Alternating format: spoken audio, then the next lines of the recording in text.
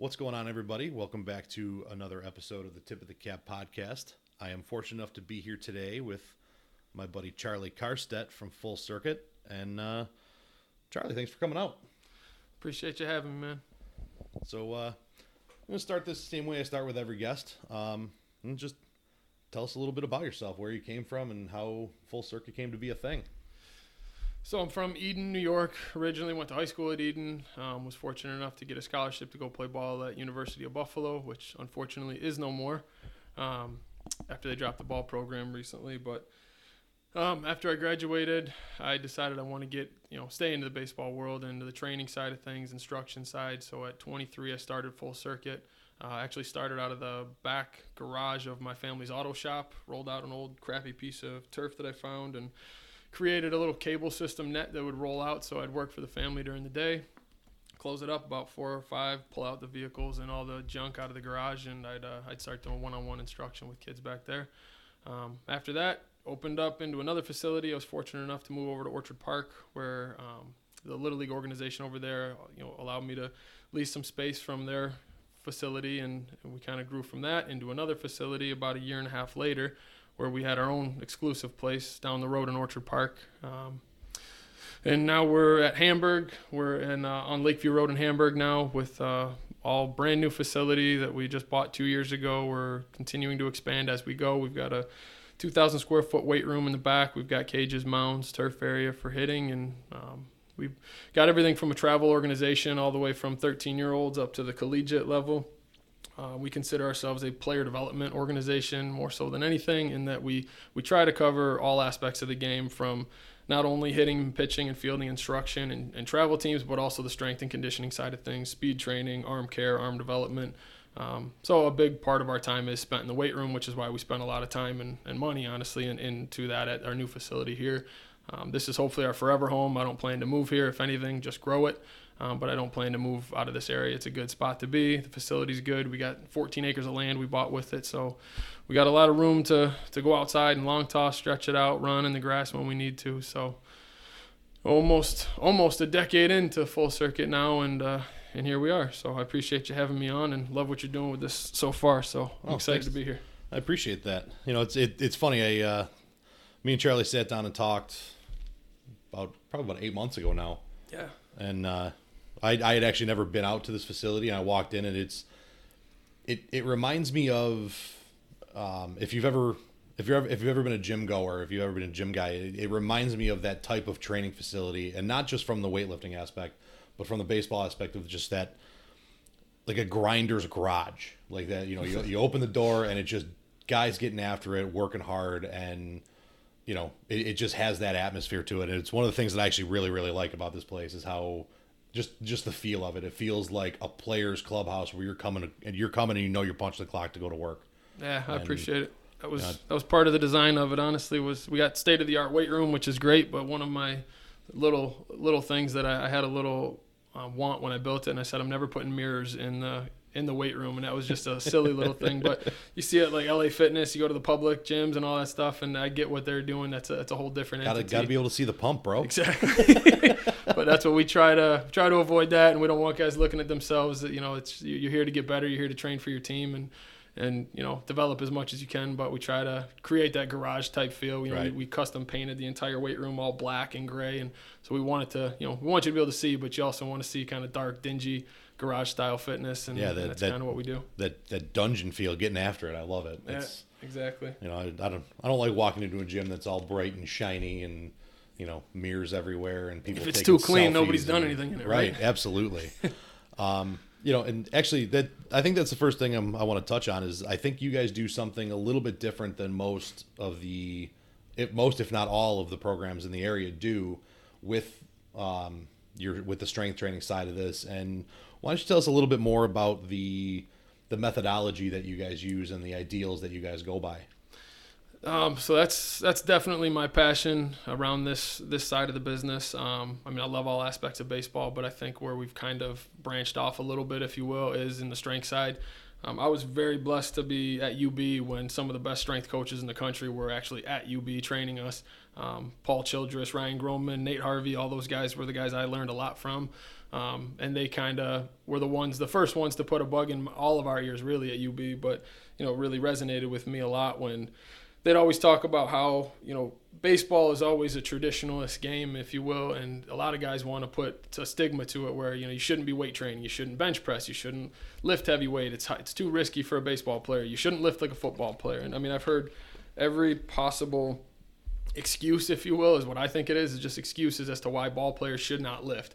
And I think we're in a culture now where it is starting to flip a little. I mean, you still see a lot of that, and there are still a lot of people that are anti-weight training or anti-upper body stuff with pitchers. And, I can get in as deep with anybody as anybody wants ever with that. But my thoughts are you're in a culture right now where you're competing against some of the strongest athletes in the country, not just in Buffalo. So if a kid comes to our organization or goes to his high school coach or another travel organization or anything and says that you need to get me as a parent or a kid to come to a program and say that we want my kid to play Division I baseball, or my kid wants to be a professional, or my kid wants a scholarship, then our job is to do whatever we can to get them to that level. And rarely nowadays is it a kid that is so gifted and so blessed that he doesn't have to put any additional work in. There are those few blue chippers, obviously, that just genetically they're freaks and they're just, God gave them everything they needed and they didn't need to put a whole lot in.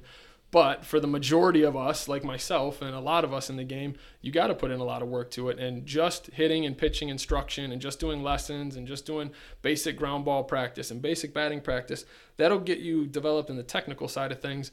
But still, whether people like it or not, and whether it's agreed to or not by the public, most guys are not recruiting kids that weigh $125 and are 6 foot string beans and saying either that they want that guy in the middle of their order or that they want that guy that's throwing 75 miles an hour to pitch on their Division I roster. It's just not there. So to me, you have to hit the weight room and you got to do it right. Yes, there's truth to everything. I believe in most things in society, there's two ends of the spectrum, and usually the truth falls somewhere in the middle. And no, I do not think that 14-year-old kids should be putting 400 pounds on their back and struggling beyond belief to squat the weight up and down and doing the maximum amount of weight that they can handle, but they should be lifting weights. Again, on the other side of the spectrum, you can't possibly tell me, and this is where a huge hot button for me is when I get talked to by coaches or parents or kids say, I really want to work on my core. I just got to get my core stronger. And then you ask them what they think their core is, and they kind of point to that midsection of their potential six-pack, and they deem that their core, which has zero truth to that. I mean, that's about a 1/8 fraction of what your core is considered. So to me, to just do that and not introduce true weight training to kids at a young age, you're doing the kids a disservice. Because at some point, they are going to be passed by those that are doing it. And we want our guys to be those guys. We want the guys that are passing the ones that are making excuses not to be in the weight room.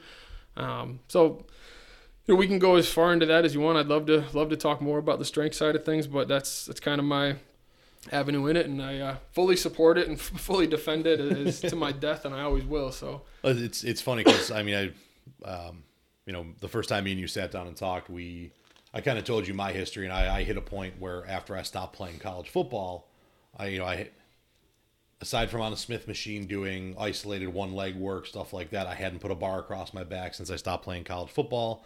I never liked bench pressing. Deadlifts were cool, I guess. I was that guy, and I ended up getting into more isolated work with the trainer I was working with at the time, especially the last couple of years, who taught me a lot about mind muscle connection and stuff like that, and making sure your body's using the muscle it should be using to move the body part you want to move. And when me and you sat down and talked, and you kind of introduced me into like what you're doing here and the guys you've learned from and stuff, it kind of reopened my eyes to reopening up to the Olympic lifts and things like that. And I have to thank you because I've learned a lot since then. And if you can go back to the episode where I spoke to Austin from the Athlete Factory, I believe it is now, and Aces Baseball. He's one of those core guys. He's one of those functional work guys. He's, right. And again, two ends of the spectrum. I think doing something is better than doing nothing. I'm more on your side on this, where I think, if I truly and honestly believe it was one of the best things I ever read. If two athletes are absolutely technically even, the stronger athlete's going to win. 100%. You know, and that was, you know, I don't remember if I read that, you know, from something that Nate Harvey put out, or, you know, somewhere along the way I came across that, and it's resonated with me ever since, that if two guys are absolutely 100% the same, whoever's stronger is going to win. And that's just, you know, I think there's no more truer statement in athletics right now. It should be. You'd think it would be common sense, really, but, you know, to be strong is good. It is not a bad thing to be strong. But again, like I talk a lot with our athletes, it's not easy to do the hard things.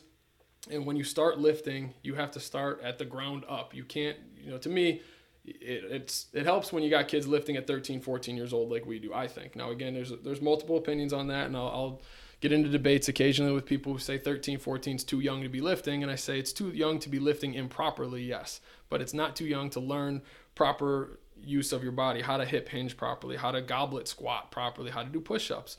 And we're asking these kids on the field to do extremely dynamic movements like swing a baseball bat, throw a baseball harder. And we're in a culture right now where it's, you know, again, for better or worse, we're in a velocity-driven, home run-driven, strikeout-driven culture of baseball right now. So if a kid is going to do everything in his power to throw as hard as he physically can, whether it's weighted ball training, long toss programs, anything that he wants to do to get his arm stronger, if we're not setting his body up to be able to take that force, then we're, again, doing them a disservice. So I do think it's vital to start at a young age, even whether it's, I don't care if it's 10, 11, 12, you can do resistance training with young kids when it's done properly with very, very little weight and very little resistance. Even to the point of body weight. I got a 5-year-old boy who does workouts every day with me. He loves it. But I don't have him picking up bars or anything, but I do have him doing movements, because I want him to be aware of his body and how things move and what you do need to do to bend over and pick something up or reach to grab something. And that's where the functional side, if you will, I guess, comes in.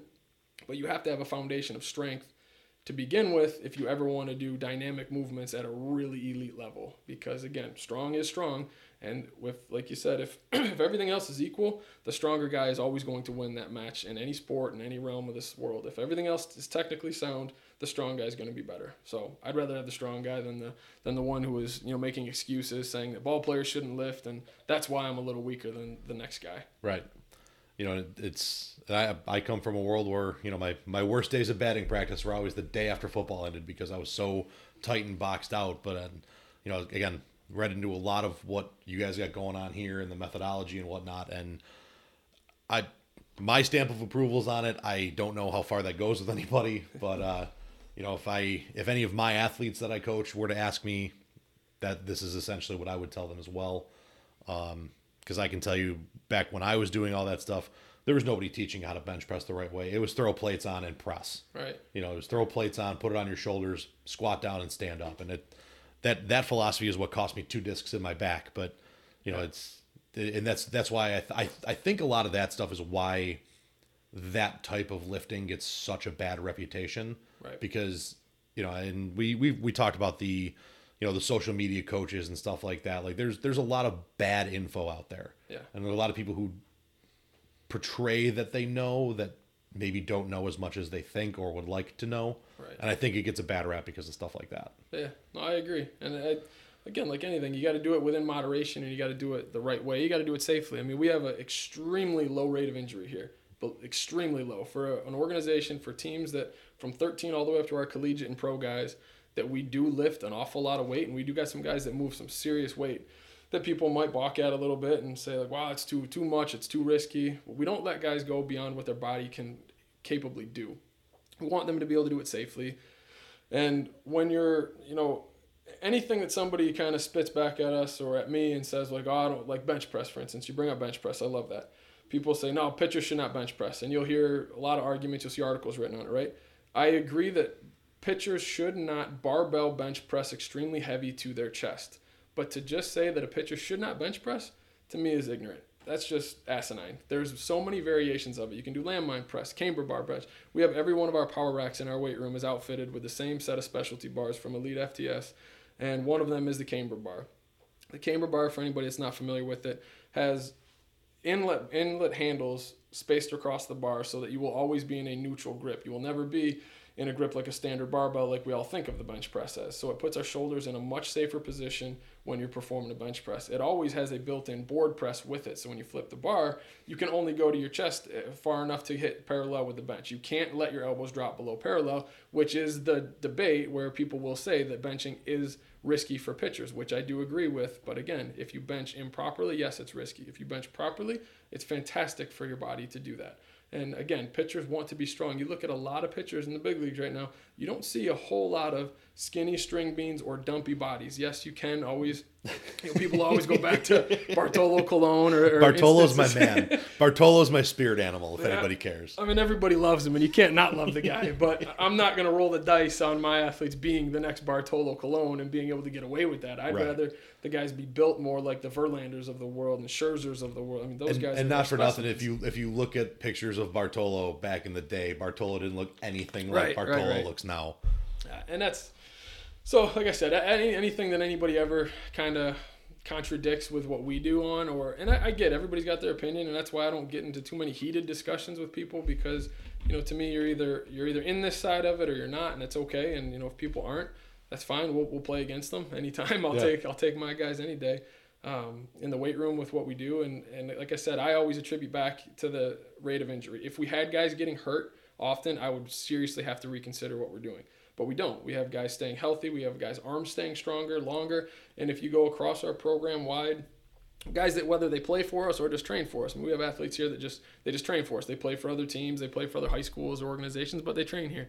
And if you look across the board at the kids that spend the most hours in this weight room, in this facility with us, they have the lowest rate of injury, the highest performance, the longest sustained success. It's the kids that typically, not that they're bad kids, but it's a lot of times kids that just can't make it in that often. They can lift once a week, or they can't lift much here at all, so they just try to do stuff on their own. And those are the kids that you will see get injuries, or we hear stories of other kids that have gotten hurt in the weight room elsewhere or in their public gym setting because they don't have somebody that's on top of them actually teaching them the movement. And like Jaws and I talked recently about this, is a lot of it is ego driven. When a kid comes into the weight room, it's no different than an adult coming into the weight room. If you're, a skinny $145 grown man that can only bench 95 to 100 pounds on a barbell, and you go into the weight room with somebody like Derek who can throw around probably 8,000 pounds or so. I don't know about that, but then you quickly get very embarrassed or discouraged or whatever you call it. Kids are no different. If not, they're worse as teenagers because they're so worried about what everybody else thinks, what their team thinks, their players think of them, their coaches think of them. So they immediately will make excuses as to why they don't want to do those lifts. And parents will do the same thing for their kids. So we try to build a culture here, at least, where kids are comfortable with benching nothing but the bar. They're comfortable with putting a PVC pipe on their back and learning the squat for 2 or 3 weeks before we actually put a bar on their back, and learning the technique properly. Because again, yes, it's flashy. It's sexier to see a kid squatting 400 pounds. It's sexier to see a guy benching 300 as a high school guy. And we have that. Don't get me wrong. We have it. You'll see it. But they didn't get there overnight either. Those are the kids that I'm talking about that are in here 4 or 5 days a week from the time that they're 13, 14. Right. And then they reap the benefits at 16, 17, 18. They're the ones that are, they're built like machines. But that, again, like everything else in life, none of that comes easy. So when kids or coaches want to implement a strength program and they do it for 3 to 6 weeks and they think they're going to see drastic gains, well, they're usually the kids or coaches or parents that are the ones that are really jumping along that line way too fast. And they do maybe 1 day of technical training and teaching, and then they jump right into heavy weight, and they're pushing, close to their 1 rep max, which you shouldn't even be close to that as a intermediate or beginner lifter. You shouldn't even be close to that. You shouldn't have a clue what that number is right now. You should be worried more about safety, prepping your body, and we spend a lot of time doing that before you get to do the fun, flashy stuff where the cool stuff you see on Instagram when we got a kid that's, $165 outfielder that he squats over 400. But he does it safely. He does it well. If you look at his form, it's impeccable. I'd go to bat for that kid any day because he's earned it. And it's funny because I think I found out, this year I took my guys in the weight room a couple times for the high school team, and we were doing some, just to keep it easy, some dumbbell press, some light, what I felt was light dumbbell press. Yeah. I had guys struggling with 15s and 20s, and that's not a knock on them, but at all, but then I'm sitting there trying to get other guys to pay attention, like, hey, help him out, spot him, support his arms, support his elbows. Don't let him get into a bad spot.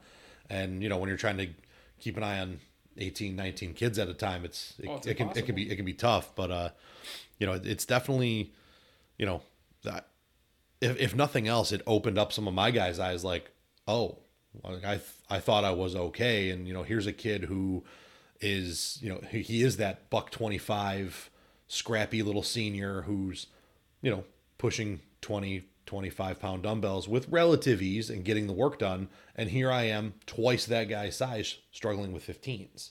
Maybe I need to do more. So in that sense, that was a really nice eye opener for some of my guys, I think, which was really cool to see.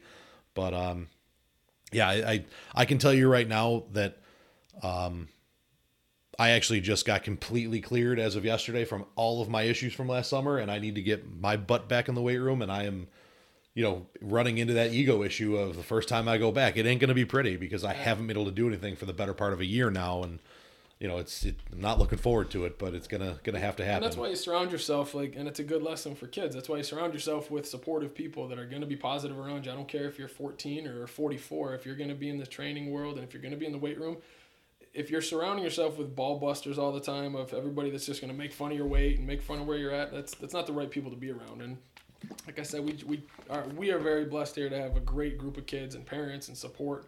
Our coaching staff is fantastic of guys that we have here working. My manager here, Hank Morrison, is a former pro with the Minnesota Twins. He spends a ton of time in the weight room with our guys. He's also a certified trainer. He's a heavy lifter himself. He loves lifting. He's a gym rat through and through, always has been. So to surround yourself with guys like that, where, like, to me, it's very fun to work with a 13, 14-year-old. Hank, I know, attests to this. It's fun to work with a 13, 14-year-old and give him a 10-pound dumbbell in front of him and teach him how to box squat to a parallel box and watch him progress. Because on day one, we will do this. We line up our 13-year-olds, right?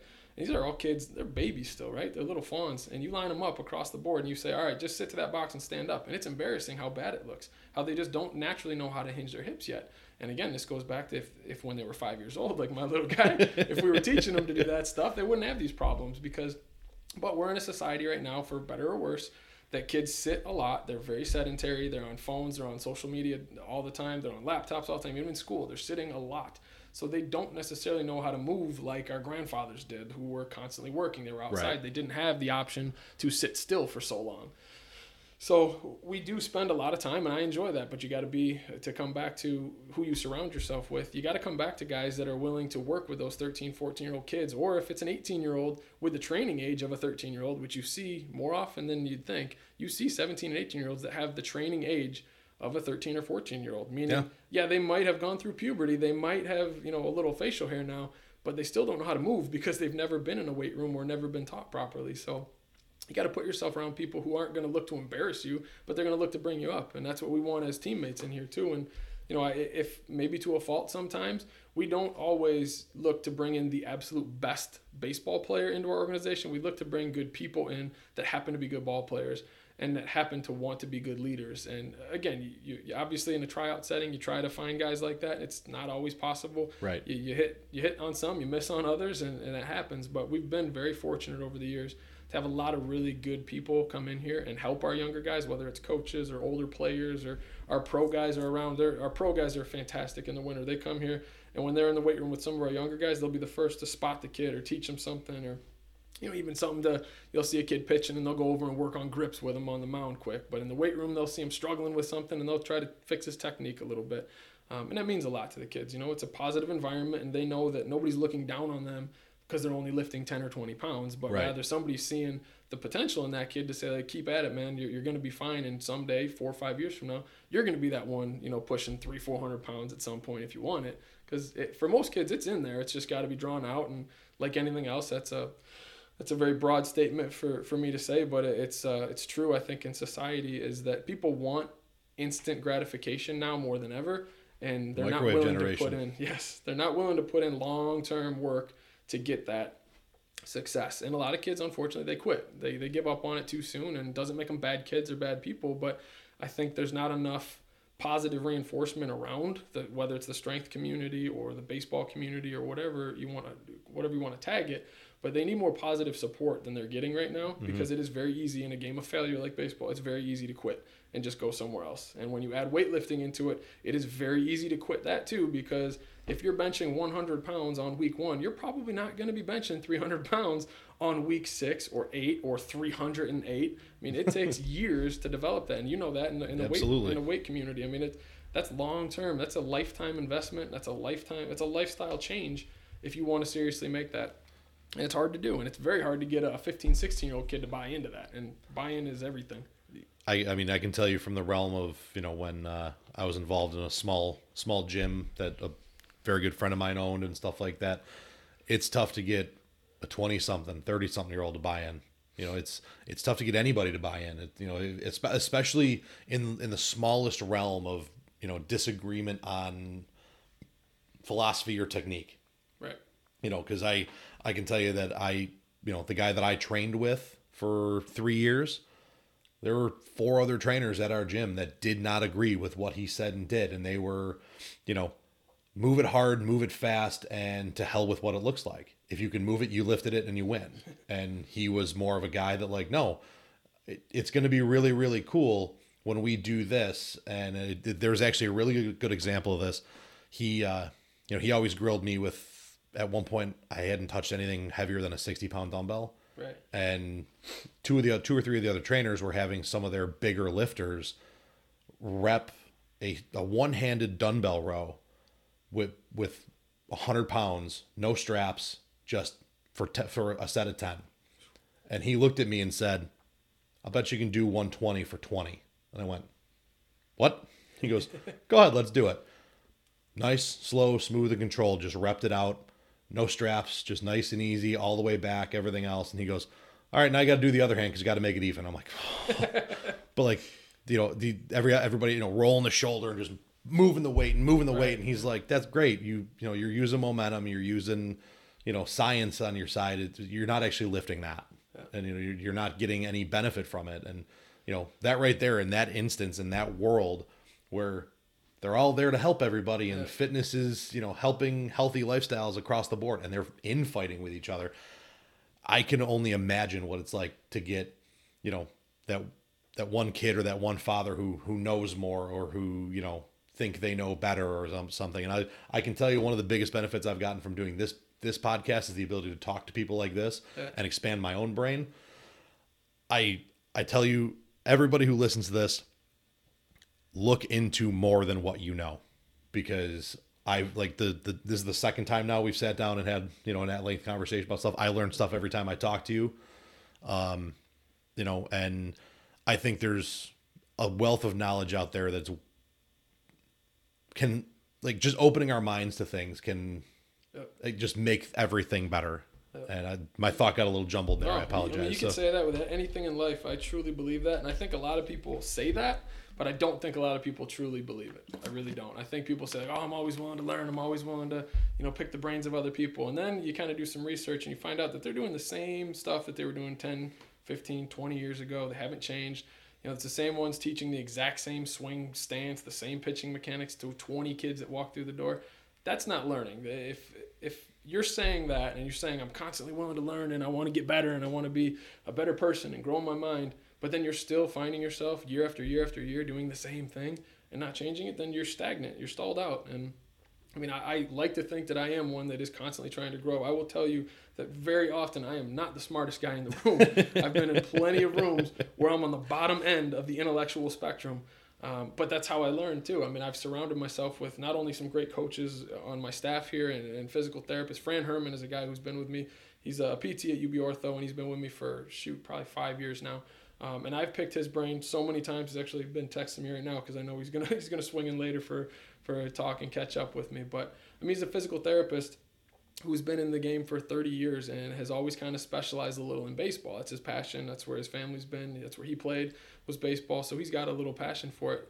And the knowledge that he's able to bring from the physical therapy world is priceless for our guys. I mean, I can get them so far, but I cannot give them what they need when it comes to injury or injury prevention even. And I go to him for a lot of that. He's a great resource for it. And you have to be willing to. I've talked to some strange resources before. Other sport coaches. I love other sport coaches. Yeah. Baseball, like anything, if you're only talking to people of similar mindset of you, you're really not growing your mind at all. You talk to some weirdos. I hope I'm a weirdo. I hope I am a strange person to a lot of people that has some outside the box ideas. I think in the athletic world you're not. In the strictly baseball world, I think you may be a little off color to some people. Yeah. Just because it's that realm of not understanding what goes on in this building. Yeah.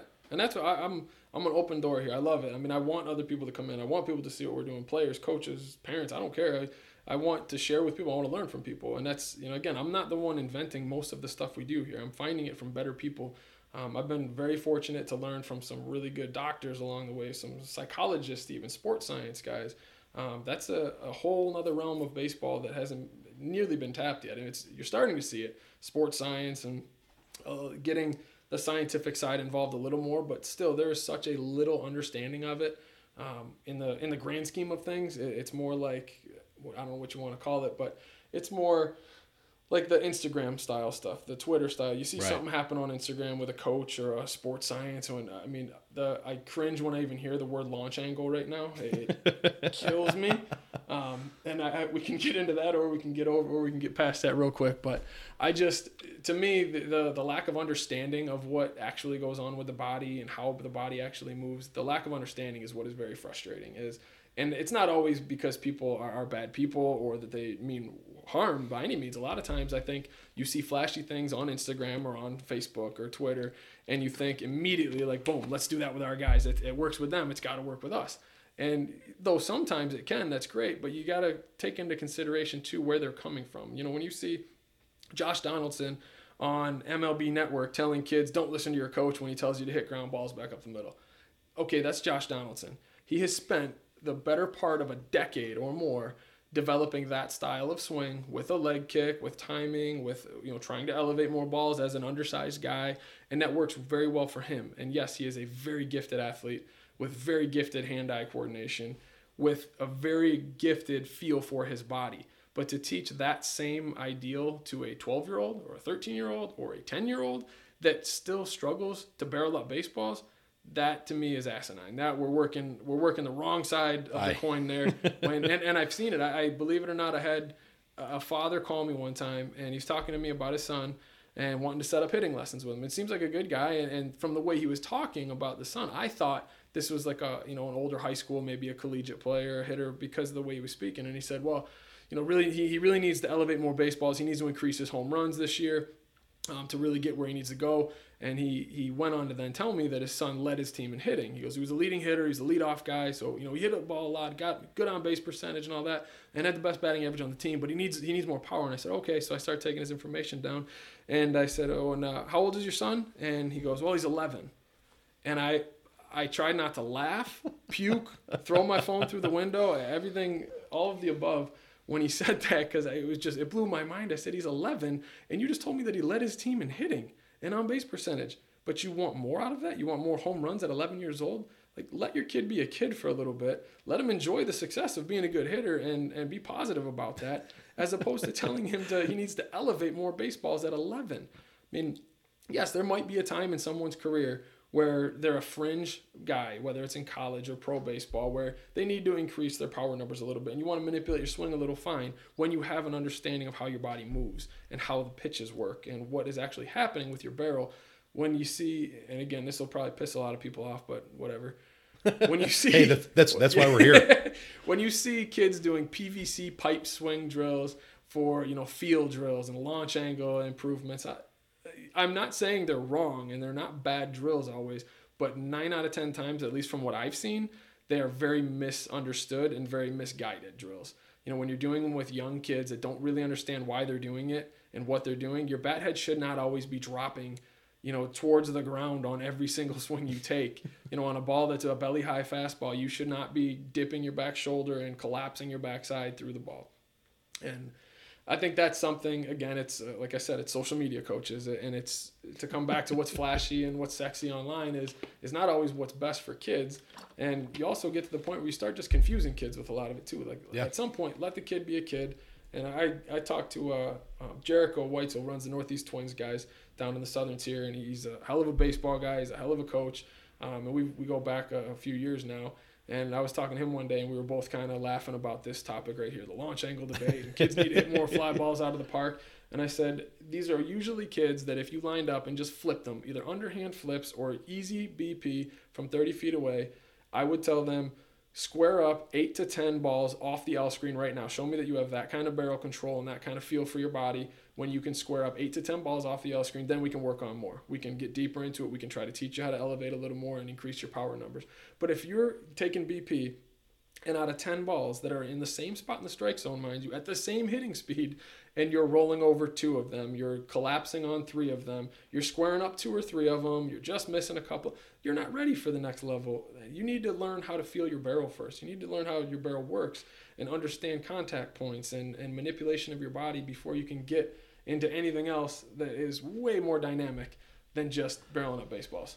I've seen more than my share of guys that have come in with that next level swing, as I use the air quotes, that, you know, are fringe not making the high school team because when you go 0 for a batting practice round in tryouts, like you're lucky you're a good outfielder because we need one of those. Like right. I don't know what, like that's tough, man. And I've seen a lot of kids that, you know, have a lot of success at a young age that try to take that next level step, quote unquote, that end up struggling because of it. And it's exactly like you said, you're not ready. And, you know, the story of the 11-year-old that wants to work on, or the father who wants his 11-year-old working on power numbers and launch angles and stuff like that. Like, you know, it's like, hey man, can you teach me, you know, how do I know what hand my toddler throws with? Well, here, throw that.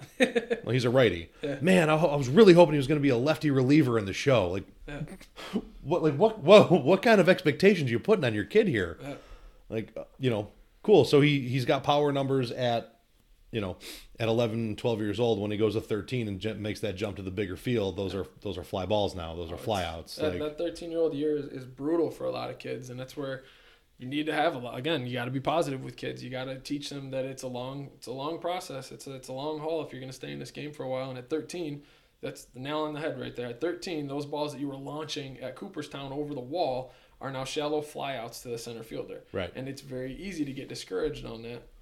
So we try to preach hard contact, have good at-bats. And yes, when you're older, I get it. There is a time and a place for it. And like I said earlier, and I truly believe, there's both ends of the spectrum, and somewhere in the middle is usually the truth.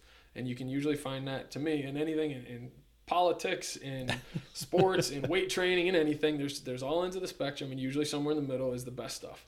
And that's where you got to try to find, instead of polarizing all the time, find those, you know, those outliers, the ones at the other sides of the spectrum that are probably borderline psychos one way or the other, and try to meet in the middle with the guys that know what they're doing and are seeing results. So yeah, absolutely. I think you find that a lot in a lot of walks of life, and it's funny that you use that saying because I always tell, you know, two sides of every story and somewhere in the middle is the truth, and that's right. One of the best bits of coaching advice I ever got as a player was, you know, your job as a player is to take in as much info as you can and use what works for you to get better. And I think that's one of the things that as coaches gets lost. You know, just there are certain things that I can do as a coach that, I mean, even guys in our system, you know, I bring up Austin. You know, I'm a little bit more of a hard ass than Austin is. You know, and that's just our style. Yeah. And Austin can't be that hard ass because he's not. I can't be that laid back jolly guy 24/7 because that's just not me. Yeah. And you know, there's nothing wrong with either of those, and there's a time and a place for both. And I think, you know, like over time I've backed off quite a bit. You know, I could tell you stories from my first year coaching that people looked at me and said, "You're a football coach on a baseball field. You need to stop." And you know, because I was that, you know, 19-year-old hot-headed kid just out of college football, and I wanted to just rage and yell and throw stuff. And I'm not that cowboy anymore, but I'm still a little bit more hard-nosed than some people. And you know, I think, you know, I've learned a lot from working with and talking to a lot of other coaches to fit that style. And I think as a player that you got to do that too. And you know, how do you do that? Well, you open your mind and you talk to people. Right. Open communication is a word I think I've used more this summer than I ever used in the past. And it went from coaches to players to parents, players within players. I think communication is just very, very lacking in our culture right now. Mm-hmm. Not just baseball, not just sports, but just in general. And again, you can always blame it back to the cell phones and social media and all that. And but it is a time where communication is tough, and you want to be able to get through to kids. And like we said earlier, buy-in to me is everything. And I don't care if it's a new job you're going to or school or a baseball team. You have to buy into what your coach is saying. And if you don't, then you're probably in the wrong spot. Right. And again, obviously, I think we do a good job here. We're not the only baseball program in Western New York or New York State for that matter. There's a lot of good options out there for kids to go see, and there's a lot of good coaches out there. You got to find a coach that communicates well with you and gets through to you. And I'm not saying I'm the best at that, because there's probably kids, even within our roof right now, I'm sure. I hope there's not a lot, but I'm sure there's kids in our organization that I just don't vibe with as well as they'd like, and I don't get through to them as well as I can. And that's why we bring other coaches in too. It's like, sometimes another voice is necessary. It's not. Absolutely. I don't rule with an iron fist. I don't think anybody should. I'm also the first when it comes to hitting lessons or pitching lessons. We do what works best for that kid. And to me, that's how it should be. Again, right or wrong, maybe some people in the instruction world disagree with that, or, people that do hitting or pitching lessons, they do teach one kind of by the book thing. And maybe that works fine for them. But what I've learned is if you're going toe to toe with a teenage kid on hitting instruction or pitching lessons for that matter, and you're telling him something, and then when he asks you and your answer is because I said so, that doesn't work. And it might have worked 30, 40 years ago in our grandfather's generation. And I love that generation. It's the last of a dying breed, unfortunately. But we're in a world now where because I said so doesn't fly with most 16-year-old kids. You have to give them some kind of proof and do it respectfully, just like they should be questioning you respectfully. Right. And some of the most fun kids that I've coached here over the years are the ones who have actually kind of butted heads with me a little bit, that we do go at it a little. And I don't mean we're rumbling on the turf by any means, but we go back and forth a little because they want to learn. And there are some kids that have come through that come immediately to mind that when you tell them something, it's not just, okay, I'll do it. You got to it's a two-way street. If they're communicating with you and saying, Coach, I believe this, but for me, it's just not working right now. It doesn't feel right. It feels uncomfortable. There are times I will tell them, just give it a week or two. Let's try it and see if you can adapt to it. And if not, we'll try something else. Or there's other instances where a kid will say, Coach, I don't know. I'm not feeling that.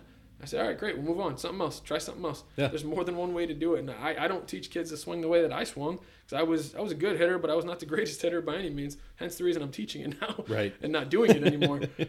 If I was that great at it myself, I'd still be hitting at some point, and I'm not. So, and that's one thing that I was fortunate to have a very good hitting coach in college, Jim Kerner, who's the head coach down at NC Central now. And that's something that over time with him, over 4 or 5 years of working with him at UB, that he and I built a great rapport with. And our first year together, we did butt heads on a lot of things.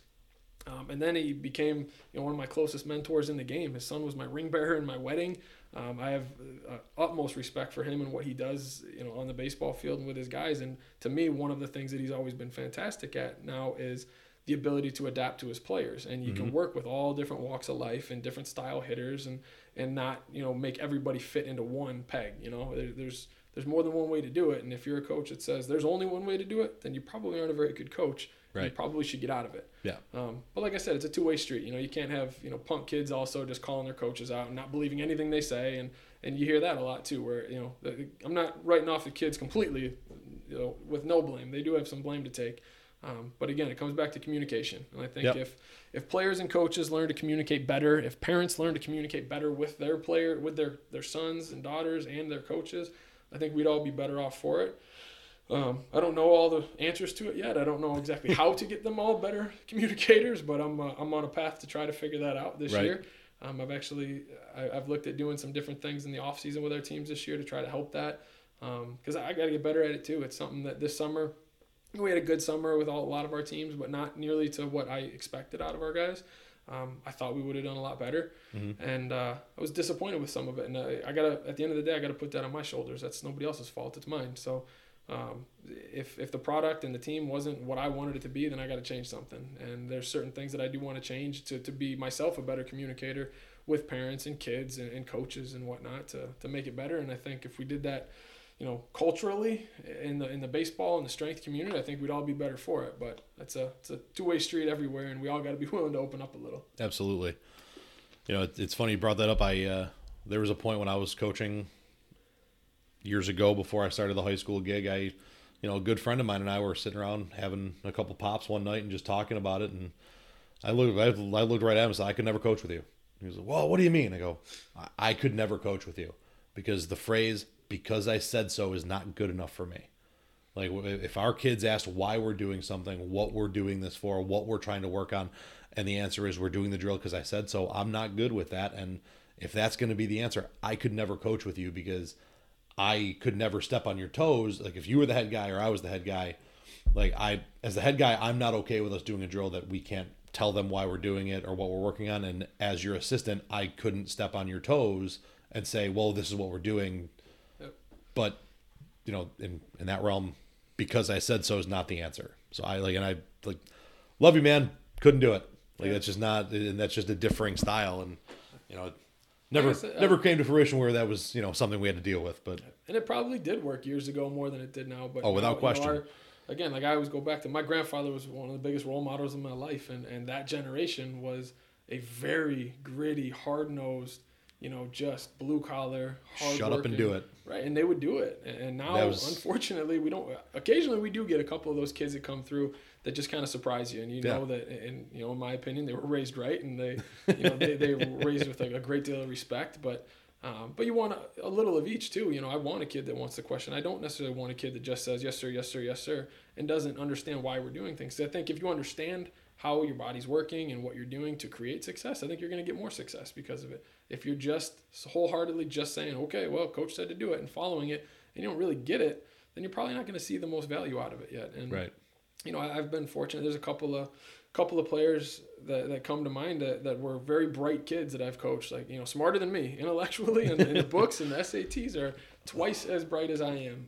You and me both. We have some of the best conversations because they're very cerebral about the game and they want to know more. They're not just gonna, if you tell them, hey, move your hands here when you're in your load position, they want to know, why do you want me to do that? And that's fine. And to me, if you can't answer that as a coach, it doesn't make you a bad coach, but don't say it then. Don't say something. Don't give somebody a fix that you don't know what the fix is for. Exactly. If you don't know why you're saying it, then don't just talk just to talk. Right. And that's where I think we get into, issues at times with kids. And, it's something that between a lot of times the lack, again, come back to communication when it comes to like high school coaches, travel coaches, and back to travel coaches and high school coaches of who says what.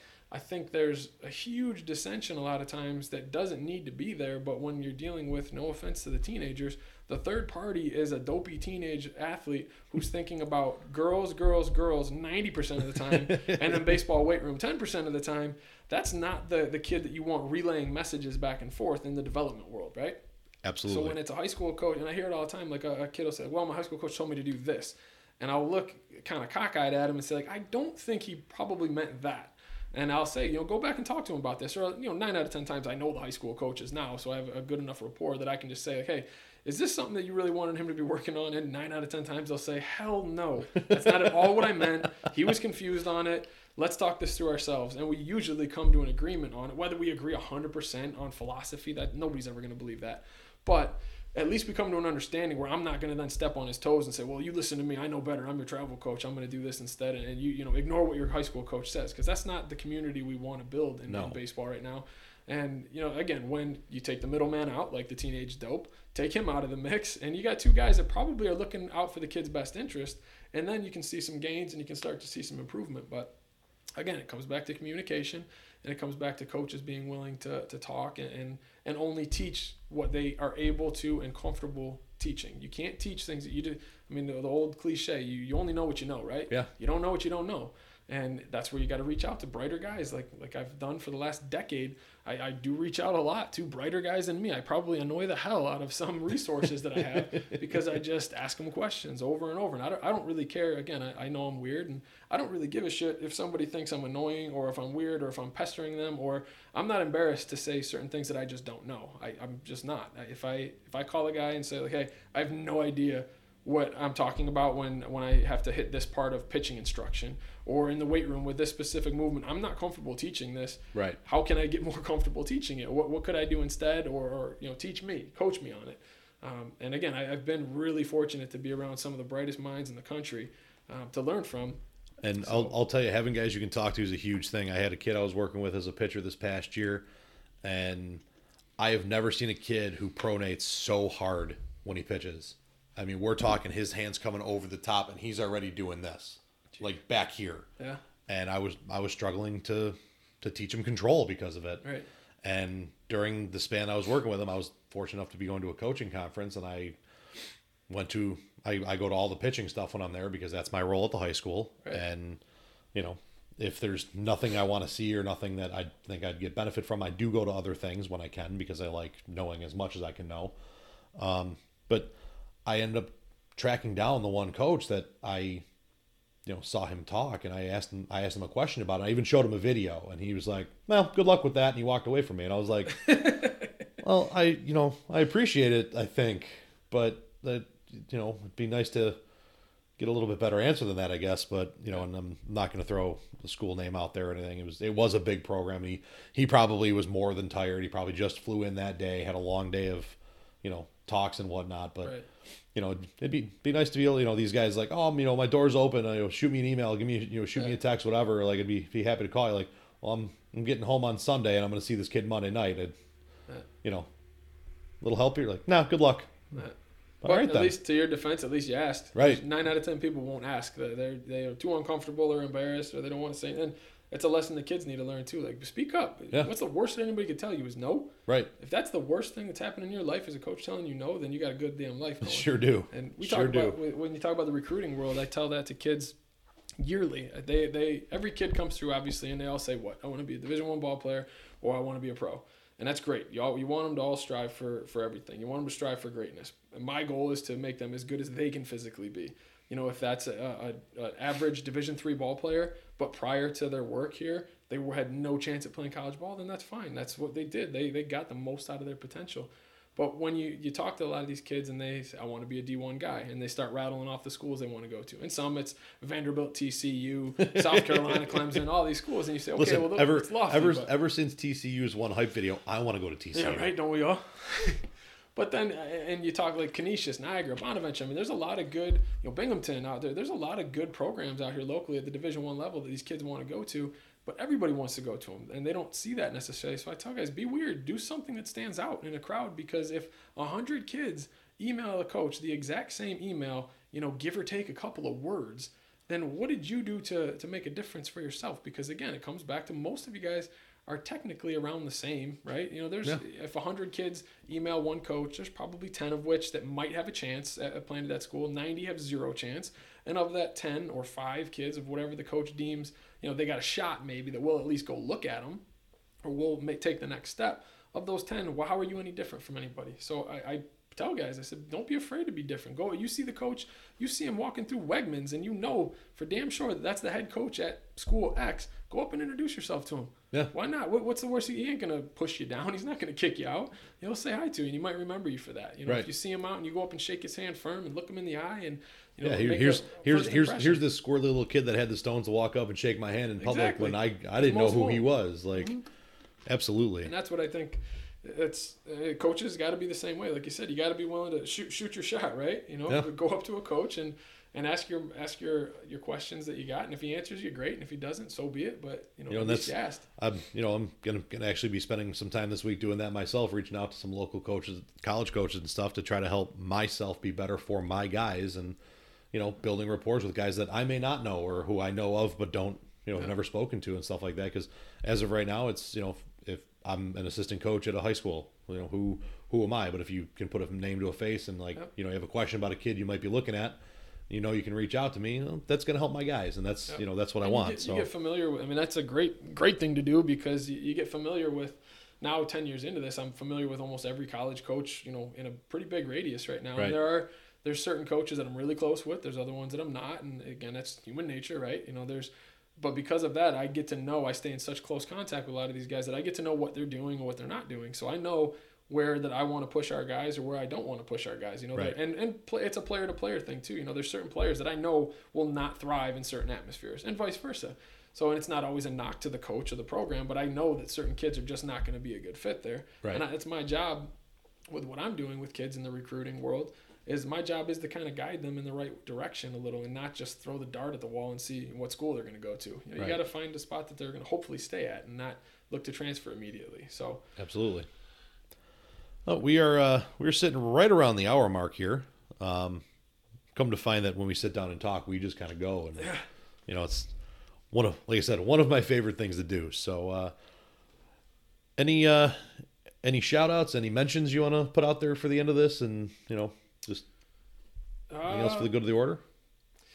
Honestly, just best of luck to any of our former players or any players heading to college right now, because now we're almost to fall ball right now. So most kids are already back on campus, if not have already been on campus and with their fall team. And at college right now, this is the time that this is when they kind of make or break for the spring, whether kids know it or not. And we teach them that when they're on our 18U team each year. We kind of give them the same spiel each year and say, guys, you got to be 100% going into the fall. You can't be dinged up, which is also why we limit pitch count so much and so heavily in the summertime to make sure kids are healthy.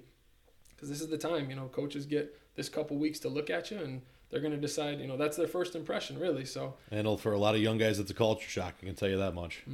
So, best of luck to those guys. And honestly, like we keep saying as coaches, they got to do the same thing. Keep your minds open. Listen to your coaches. First one, be the first one there, be the last one to leave, the old cliche, and probably be better off for it. So, yeah. Well, thanks for having me out at your spot and being on the show, and it was a pleasure talking to you. I'm sure we'll do this again at some point or another. Anytime, man. I appreciate you coming out. And I know I got like six other topics I want to touch on, and we just ran out of time. So anytime, open door. Love to talk more, and I love what you're doing with this. So keep it going and keep spreading the good word. Appreciate it, man. Just quick shout out from me. Just promoting my buddy Nick and his Beard Balm company for anybody who listens to this who has facial hair. Wild Oak Beard Co. Check them out. They got some great scents, good products, and it ain't gonna break your bank if you drop the code Nightmare10. Get 10% off your order. Just trying to help a buddy out with another local business, and I think that's all I got for you guys today. Thanks for tuning in, and we'll catch you next time.